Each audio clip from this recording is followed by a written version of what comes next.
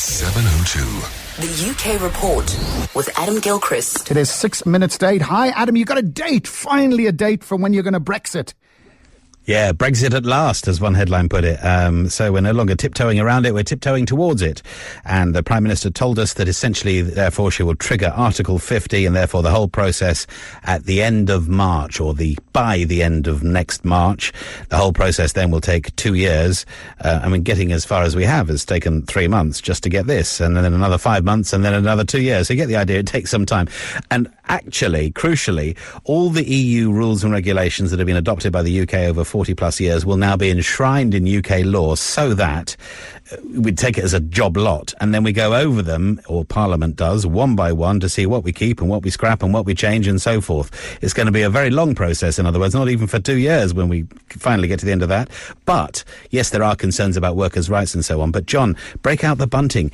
Could we lose the nonsense that restricts the size of our fruit, the strength of a light bulb and the power of a vacuum cleaner?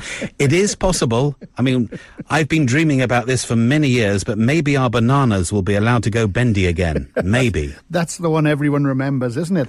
And I can't believe this. There's talk of a cure for HIV.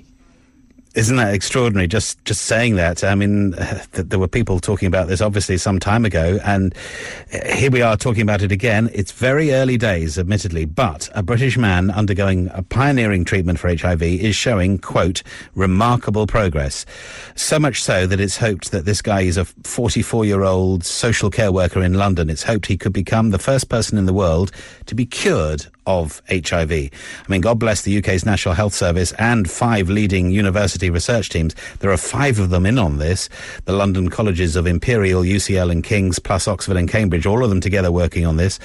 And what they've done is they've invented a kick and kill treatment whereby HIV is exposed in the body and then destroyed.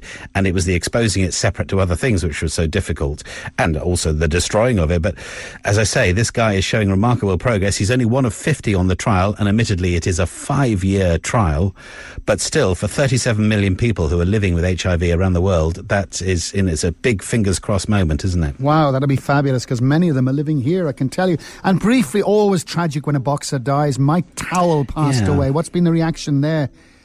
Yeah, it's been very sad. Inevitably, of course, some people questioning the safety of boxing and whether the sport should be banned, and doctors and politicians, or at least some doctors and politicians, say the only safeguard for boxing is to ban it. But there is one thing that's come out which is perhaps a bit worrying, and therefore there's a question mark about the whole pre-fight medical procedure, because Mike Towell had been suffering headaches before his fight last Thursday night. We now know this.